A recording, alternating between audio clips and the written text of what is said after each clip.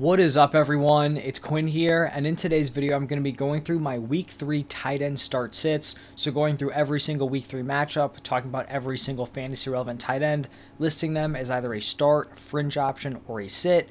The starts are the players that you should feel confident throwing into your lineup. The tight end position, the starts can get a little thin.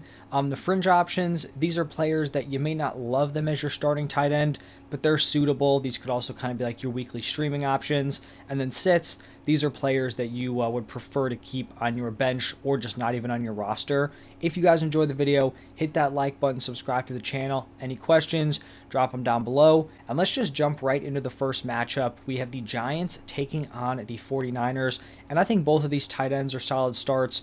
Darren Waller, after a rough week 1, just kind of an overall rough week 1 from the Giants offense. He has a big bounce back in week 2, puts together a solid game, so he is definitely going to be a start. And then for the 49ers, George Kittle has been not great through 2 weeks, but this was always kind of the risk with drafting George Kittle. There's a lot of weapons on this offense, a lot of mouths to feed. Deebo Samuel had a big week 2. Brandon Ayuk was the guy with a big week 1. George Kittle's boom weeks are coming. They may not be super consistent, but he will have some big performances throughout the season. So if you spent like that round 4, 5, 6 draft capital on him, you can't bench him at this point because then you're just losing out on that potential peak. And he does have one of the higher weekly ceilings at the tight end position. His weekly floor isn't super high, but definitely someone that you should keep thrown into your lineup.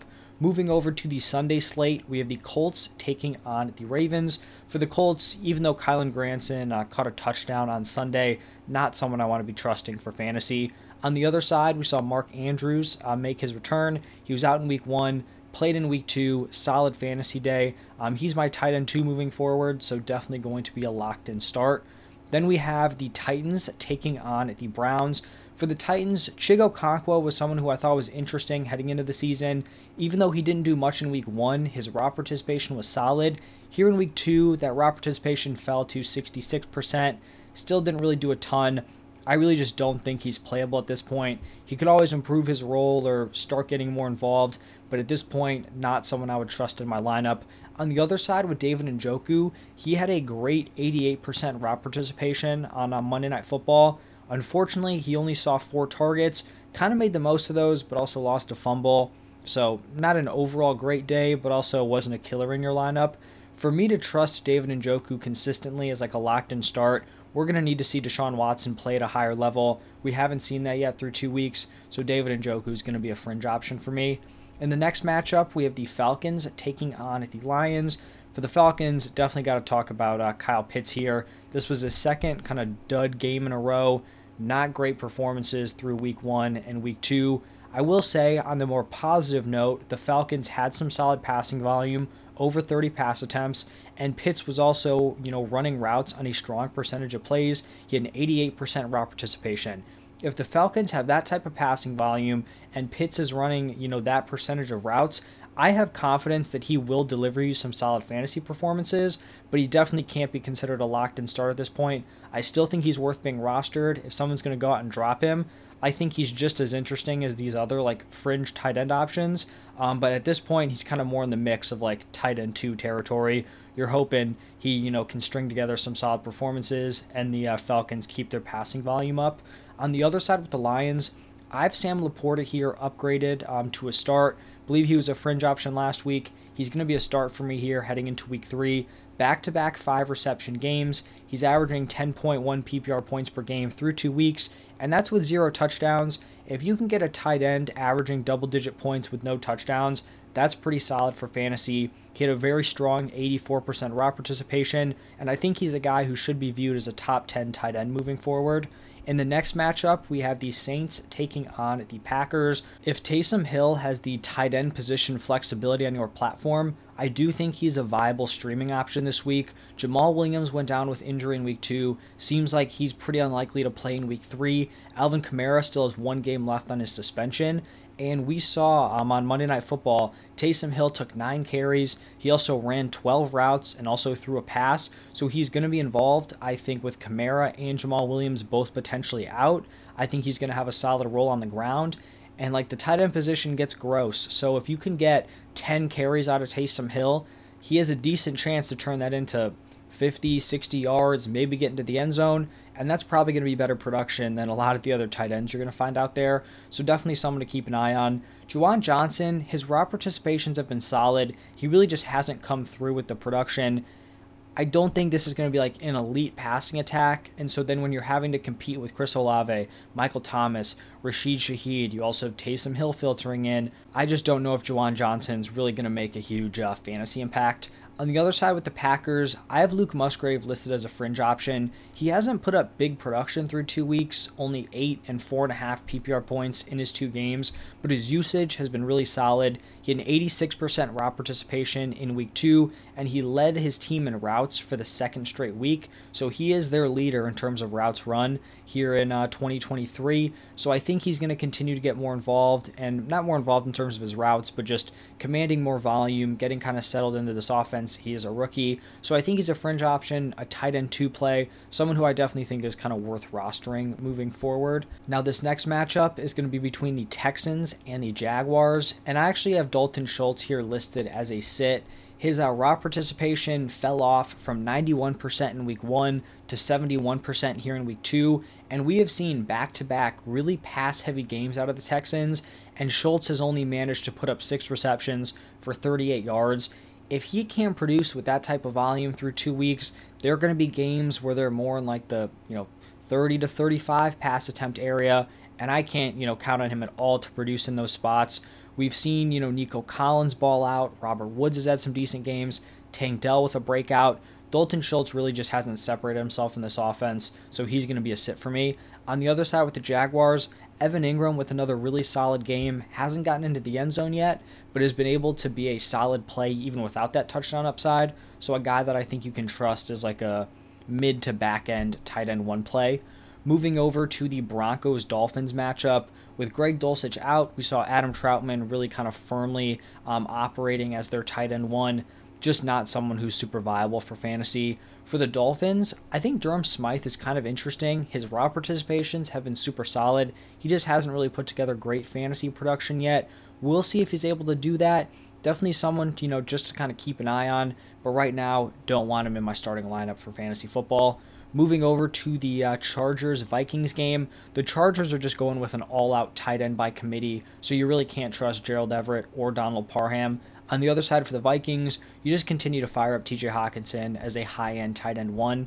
Moving over to a divisional matchup between the Patriots and the Jets, Hunter Henry, with another really strong game. He's going to be a start for me. Week 1, he went 5 for 56 with a touchdown. Week 2, he went 6 for 52 and a touchdown. And he also saw his route participation rise from 72% in week 1 up to 91% here in week 2. So his role has been solid. Him and Mac are clearly on the same page. I think he's a nice start as like a back-end tight end 1 play. On the other side for the Jets, Garrett Wilson is the only pass catcher we should have any interest in for fantasy. So Tyler Conklin is going to be a sit. That leads us into the Bills taking on the Commanders, and Dalton Kincaid is going to be a fringe option for me. We saw Kincaid and Knox both have really strong roles in week 1 in terms of their route participation. Both of them saw their routes fall off in week 2, so this could be a spot where it's a matchup thing. A little bit disappointing because you would have hoped that, at least Kincaid, if you have him on your fantasy team, that he would have been locked into a more established role. It doesn't look like that's the case, but he's still someone that on a top offense, I do have him over Dawson Knox as like a fantasy option just because I think he's the better pass catcher in general. I think he's the better weapon. So he's going to be a fringe option. Dawson Knox is going to be a sit. For the Commanders, we saw Logan Thomas go down. I doubt he plays in this game. It seemed like he pretty much got knocked out pretty clean. So not interested in playing John Bates or Cole Turner. In the Panthers-Seahawks matchup, not interested in either of these teams' tight ends. Hayden Hurst had a really strong week 1, but he came back down to earth in week 2. 3 targets, didn't do anything crazy. His route participation stayed below 65%, and that type of usage on this offense, which isn't going to have a ton of passing volume, that's really just not a tight end position I want to be going after. For these fringe options, you want to see them either on a solid offense or getting really strong usage. Hayden Hurst doesn't have either of those. For the Seahawks, just full-on tight end committee. Noah Fant is going to be a sit. Then we have the Cowboys taking on the Cardinals. For Jake Ferguson, he has showed flashes of being involved both week 1 and week 2. He was targeted 7 times in week 1 and then caught a touchdown in week 2. His role is just not there yet. He doesn't have a consistent locked-in role yet. Sub 50% route participation in week 2.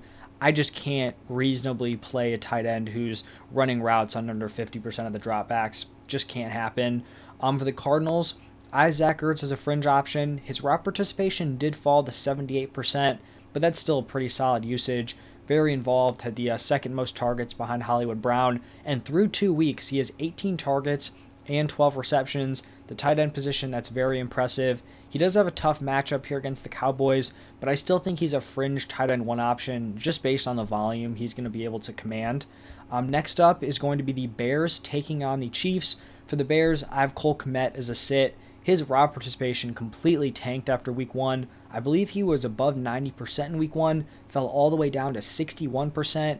There's just no shot I'm playing Cole Kmet on that type of usage on a struggling passing offense. Just can't happen, so Cole Kmet's a sit for me. Obviously, Travis Kelce's a start. He actually didn't play like his typical role in week 2. Assume they're just kind of easing him back, but obviously he's locked in. Even on a limited role, Travis Kelce is still one of the top fantasy tight ends. Then we're going to have the Steelers taking on the Raiders, and Pat Freiermuth is at a pretty terrible start to the season. He scored a touchdown in week 1, which saved him, but in 2 weeks, he has 2 total receptions and 5 total targets. I mean, that's rough. Not really sure what the issue is. It's not like his role has drastically changed. He had an 84% route participation in week 2. I'm not completely panicking. I still think he's playable as like a fringe tight end 1. You would think Deontay Johnson going on IR would really open things up for him. So hopefully he's able to have a bounce back game here in week 3. He's been a very consistent option through his first 2 seasons in the NFL, so not sure what's going on early on. We'll see if he can bounce back here. And then for the Raiders, this is just a tight end committee. Austin Hooper, Michael Mayer, both are going to be sits for me. Then we're going to have the Eagles taking on the Buccaneers. For the Eagles, Dallas Goedert hasn't been great. Week 1, he was terrible. Week 2, he was fine. I think he was like 6 for 22. So in a PPR league, not terrible for a no touchdown game. This is kind of what I was talking about preseason about Dallas Goedert. He's not a high ceiling option. And if you're not aiming for a ceiling at the tight end position, you probably don't want to be taking these dudes in like the middle rounds, right? Like if you're not shooting for the Darren Waller upside, the TJ Hawkinson upside, probably best just to fade. I still think he's a start. Like his route participation is strong. It's not like his role has completely changed. He's going to be on one of the better offenses in the NFL. I think he's the same guy he was when you drafted him. He's just coming off of 2 not so great performances. And I think week 2 wouldn't look as bad if he wasn't coming off a really bad week 1, like 8-point-something points per game. That's not terrible, especially without a touchdown. On the other side for the Buccaneers, I'm going to be sitting Cade Otton. The wide receivers or the pass catchers I want to trust in this offense are going to be Mike Evans and Chris Godwin. And then the final game of the week, the Rams taking on the Bengals. For the Rams, I have Tyler Higbee as a fringe option. He's been underwhelming through 2 weeks, but his usage continues to be strong. He had an 87% route participation in week 2, 10 targets through 2 weeks. Not great, but also not terrible for the tight end position. We'll see if some of those targets that have just been funneled to Puka Nacua and Tutu Atwell, maybe a few of those shift over to Tyler Higbee here in week 3. I think he's a solid fringe tight end 2 option streaming play. And then for the Bengals, Irv Smith's route participation has been pretty decent. I just don't think you can trust him until Joe Burrow starts to look right, because the upside of Irv Smith is that he's a guy who has weekly touchdown upside. If Joe Burrow's not playing at a high level and there's not a ton of touchdowns going around, that value is pretty much not going to be there for him. So that's going to wrap it up for every single tight end matchup here in week 3. If you all enjoyed the video, hit that like button, subscribe to the channel. Any questions, drop them down below. I have my quarterback start sit posted, so check that out if you are interested. But thank you all for stopping by, and I will see you in the next one.